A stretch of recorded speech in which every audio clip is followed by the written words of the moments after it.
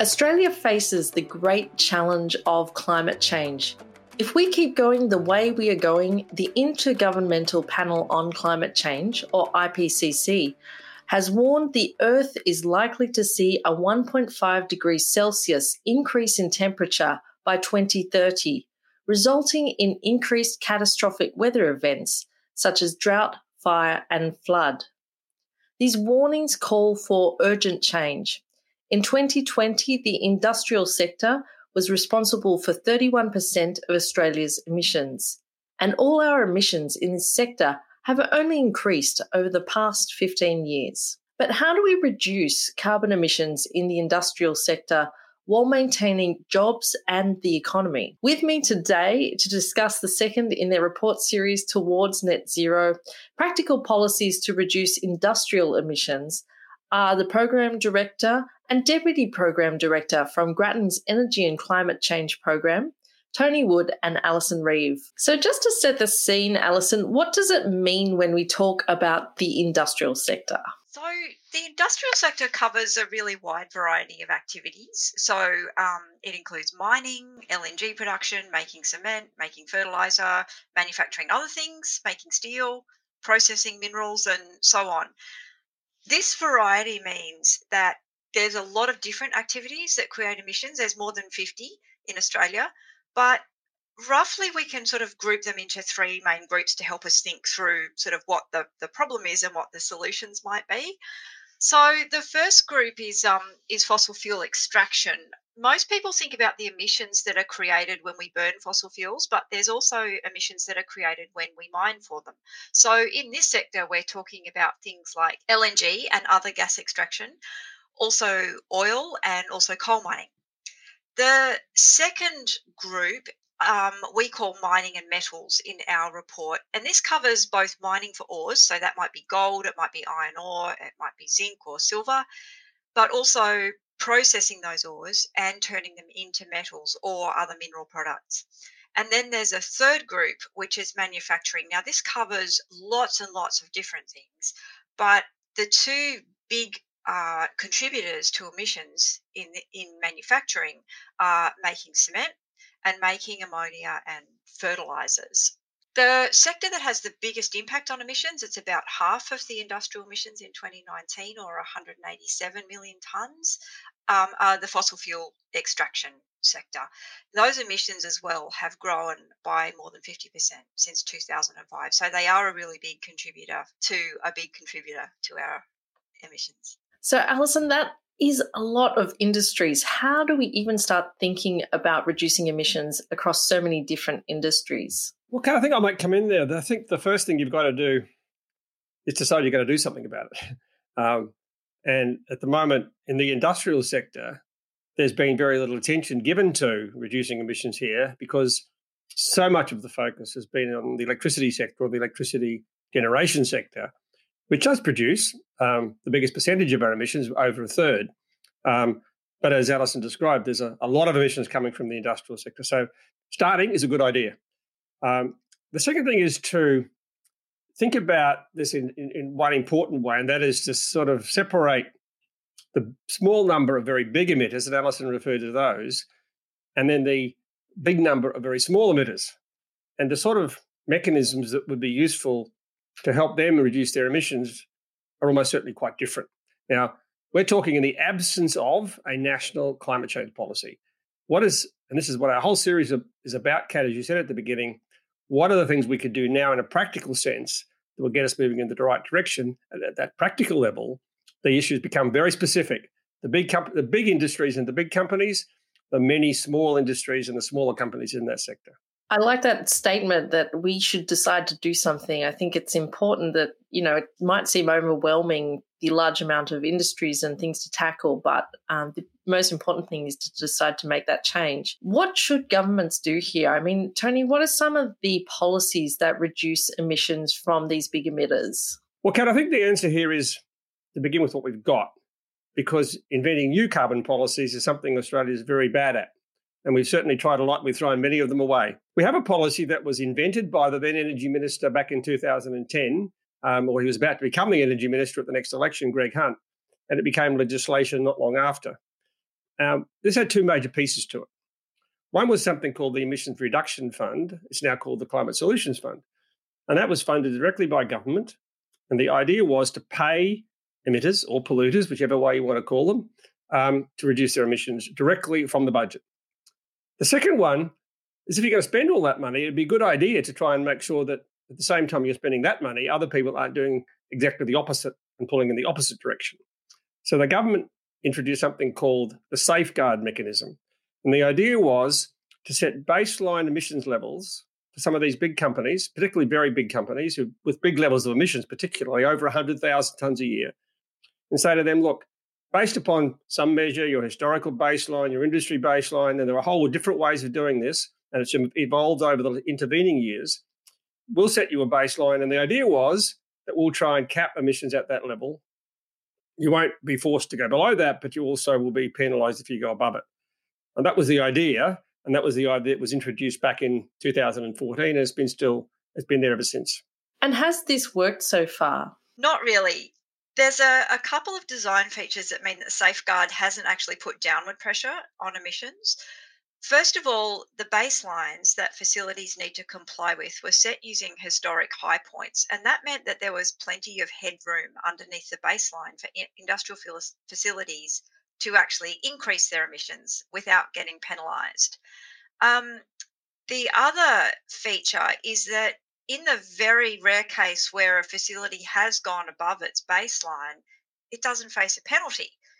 It can just apply for a different higher baseline and hey presto, it's back in compliance again. So what that means is that even though those baselines are there under the safeguard mechanism and are meant to stop emissions from growing beyond what the government is paying people to abate in other parts of the economy, emissions in the industrial sector have just kept growing.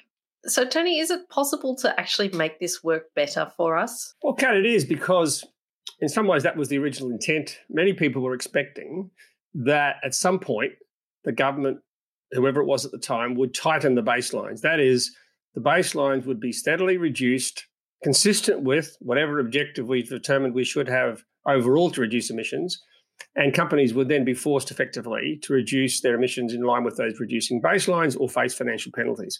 Now, that never happened, mainly because the politics of the climate war got in the way. And so this thing's been set, it's more or less left sitting on the shelf, not doing very much, and certainly not becoming a binding constraint in the way that Alison was talking about. But there are things we can do that don't initially require penalties, but do give companies incentives. And one of them emerged partly from a recent review called the King Review, which was done by the government in terms of looking for ways of making these systems work better, the Climate Solutions Fund and the Safeguard Mechanism. And they recommended that one thing you could do was give companies credit for going below the baseline. Now, again, if you're going to give companies credit, how do you do that? Well, you pay them. And so the government has allocated a relatively small amount of money to this activity of giving companies credit where they go below their baseline. That would be a start. At the same time, you could then think about what else could you do to reduce the baselines to ensure that over time this happens. But a good way to do it is our idea in this report would be to say, look, in any individual sector, there are some companies who actually could make changes and there are some for whom it would be quite difficult. So why don't we give credit for those who can? That would mean that the average of that sector, average emissions would come down. And if you calculated everybody's baseline on that reducing average, over time, that would gradually give companies the incentive to do more. And over time, that would also then reduce. Now, it would mean progressively more money coming from the government, and eventually it might have to change the way it works. But that would be the principle, and we think that would be a very good way to start and get us on track to creating momentum towards the long-term target of net zero by 2050. Alison, did you have anything to add to that? Yeah, what Tony describes there is a sort of a first step to get people thinking about moving their emissions down. The next step that we think governments should take after that would be to link those baselines to actually achieving a share of our national target. So at the moment, the baselines reflect kind of where we are rather than where we want to be. So if we start to decline the baselines over time, that would increase pressure for facilities to improve their performance or to start using offsets. Now, that doesn't mean that we need to suddenly, drop the baseline straight down to zero immediately. It would be on a trajectory. But if we are trying to, as a nation, move on a trajectory towards net zero, then everyone has to sort of have a trajectory that takes them towards zero. And that will be a mix of doing activities and using offsets. So linking the baselines to that national trajectory would be the sort of logical next step. The other thing we think that governments could do is create a meaningful penalty. So, as I sort of said before, facilities can use administrative procedures to avoid paying penalties when they breach their baselines. And we've recommended that this provision should be removed. So you said before that different solutions should be applied to different industries, and that makes sense. Does this mean that the safeguard isn't a one-size-fits-all solution for the sector? That's right. So when Tony said earlier that there's, tens of thousands of companies and facilities operating in the industrial sector, 187 of them are responsible for 80% of the emissions. And those are the people who get caught under the safeguard. The remaining 9,000 and something facilities are responsible for 20% of industrial emissions. So what that means is the individual amount they're responsible for is really small. But if we want to get to net zero, all of those small amounts actually add up to, a serious amount of emissions and something that we should think about addressing. Because there's so many of them, we need a different approach. And we think there are some policies in place in some of the states that could be expanded to help these businesses reduce emissions and save money while they do it. State governments are often much better placed than the federal government to implement policies that have to reach lots and lots of people, because state governments are literally closer to those people. It's very, very hard to do a policy that touches every small business in the country from Canberra. It's much easier to do that from Sydney or from Brisbane or from Melbourne. So it leads me to ask about the energy efficiency obligation. What is this, and how can it help reduce emissions? Yes, I should have said actually that what the policy that we're thinking about in the States are policies which are called energy efficiency obligations. So the first thing to understand here is how energy efficiency and emissions are related. So a lot of our emissions come from using energy, and if you use that energy more efficiently, then you also reduce emissions and you also save money on your energy bills at the same time. It's a bit of a win-win. What an energy efficiency obligation does is it requires your energy retailer to help you do this. So the way that energy efficiency obligations work is that the state governments who have these schemes have set up a list of activities that save energy, and they've nominated how much energy is saved by each of those activities. And for each of those units of energy saved, they issue a certificate. Now, to prove that they've met the obligation, the energy retailer has to buy and surrender certificates equal to their target. The reason that these schemes make a difference is that a lot of activities that save energy only save small amounts. So changing over, one light bulb at home or one boiler in a small food company doesn't really make much difference to our national energy consumption and our national emissions. And it might make only a small difference for one food company to change over one boiler. And that means it's very easy for them to put off doing it, right? But when you've got thousands of food companies and you change over all of the boilers, it makes a big difference, both to energy consumption and also to emissions. Now, if you specialise in changing over boilers in exchange for certificates that the state government is happy to give you, then what happens? Well, the food companies get new boilers and save money. If you're a boiler installer, you can sell the certificates to the energy retailer, and the energy retailer is happy because they've met their target. And what tends to happen here is that the activities that are the cheapest and easiest to do at scale, so that are repeatable, like replacing every boiler at every food company, will be the activities that get picked up. And that way you actually make sure that you're picking up the activities that save the most amount of energy for the least amount of money first. And that means you're getting the most amount of emissions reduction for the least amount of money. So, Alison, I mean, I can imagine small businesses are very keen to save money where they can. And if they can do that saving energy emissions at the same time, it's a win-win. Does this combination of policies for small and large businesses solve everything? Well, this combination will, I think, put us on the right path, and it will set things up to start moving towards net zero. We didn't set out to write a full plan for the whole sector for every year between now and 2050. What we wanted to do was to say, well, here are some things that you can do now that move us onto the pathway. And, we know we're going to need more policies later on, but let's get started with the things that are possible now. The other thing I think to remember in the industrial sector too is that there are some activities that just aren't really compatible with a net zero world. And one of those might be coal mining, and another one is possibly LNG. Most of our coal and all of our LNG are exported. Our biggest customer for both of these is Japan.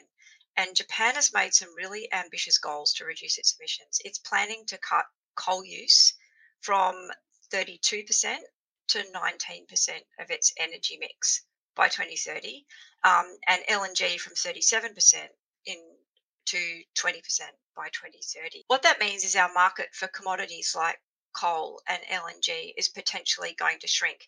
That will have an impact on our emissions here, but it also means that we do need to think very hard about how we manage the emissions from the remaining parts of those sectors, because they are going to be competing in a declining market. And that leads us into some of the hard questions around this transformation.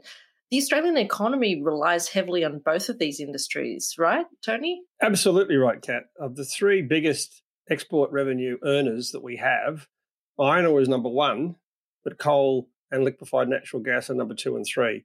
Both of them of the order of $40 to $50 billion a year. And these are very significant. And in addition to that, they employ a lot of people, particularly in some specific regional areas of Australia.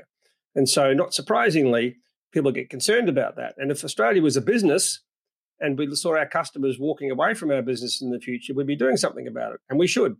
And so I think one of the big challenges here is how do we both accept, recognise, work with our customers in terms of helping them meet their objectives in terms of reducing emissions, and there are ways we can do that, at the same time as we adjust our internal economy to reflect those changes. It's not a trivial process, but it's absolutely essential because, as Alison said, some of these things the decisions are out of our hands. So, Alison, will the economy take a hit here? It's hard to say, Kat. The point I think that Tony's making is we've got choices about how we change our economy to respond to net zero.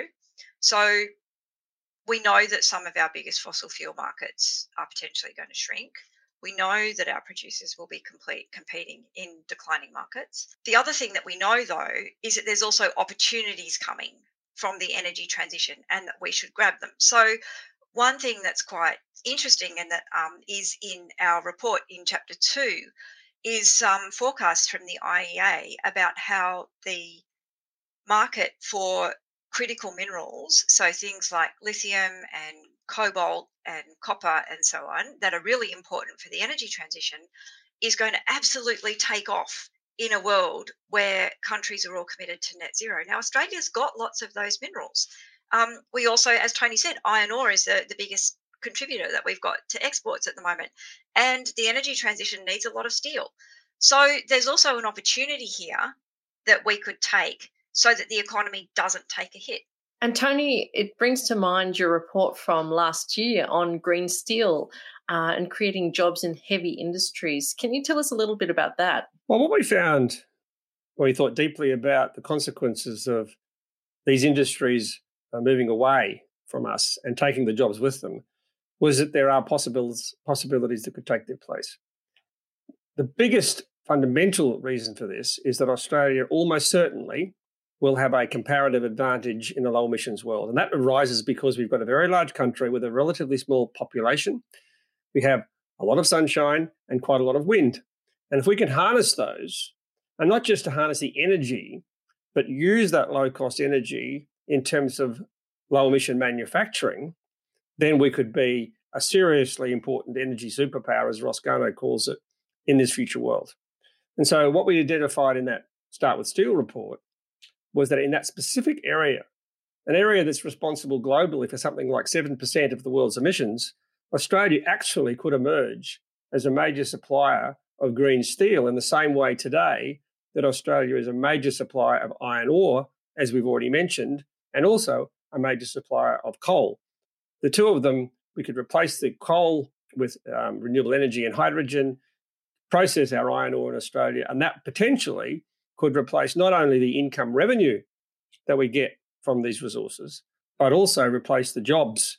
And the jobs would be just as interesting and probably almost as well paid as those 50-odd thousand jobs that currently exist in those carbon-intensive industries in regional Australia. So that's why we think the opportunities in that area are important, and the opportunities in those other areas that Alison also mentioned are potentially equally important. It's not straightforward, but the opportunity is there for us to take. So, Alison, these are a lot of changes for industry. I mean, when do we need to start making them, and how fast would this transformation take place? It's really fast, Kat, and we actually do need to start now. 30 years between now and 2050 sounds like a really long time, but when you're talking about industrial facilities, it's pretty much just one life cycle for them. So that means every facility that we already have is only going to have one chance between now and 2050 to make the decisions that lock in its future emissions. The facility that you start operating today is still going to be there in 2050.